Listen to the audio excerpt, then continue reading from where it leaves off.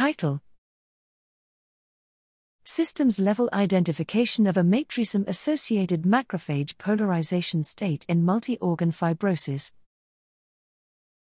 Abstract: Tissue fibrosis affects multiple organs and involves a master regulatory role of macrophages which respond to an initial inflammatory insult common in all forms of fibrosis.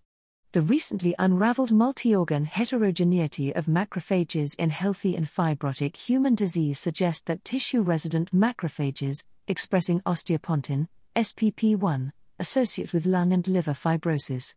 However, the conservation of this SPP1+ macrophage population across different tissues, and its specificity to fibrotic diseases with different etiologies remain unclear. Integrating 13 single-cell RNA sequencing datasets to profile 225,985 tissue macrophages from healthy and fibrotic heart, lung, liver, kidney, skin and endometrium, we extended the association of SPP1+ macrophages with fibrosis to all these tissues.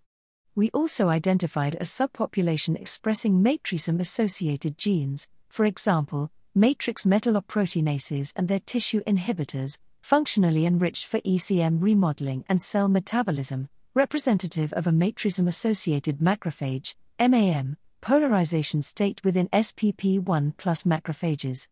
Importantly, the MAM polarization state follows a differentiation trajectory from SPP1+ macrophages, which was conserved across all fibrotic tissues and driven by INFAT1 and HIVE3 regulons. Unlike SPP1+ macrophages, the MAM polarization state shows a positive association with aging in mice and humans, and across multiple tissues during homeostasis. These results suggest an advanced, G-dependent polarization state of SPP1+ macrophages in fibrotic tissues as a result of prolonged inflammatory cues within each tissue microenvironment.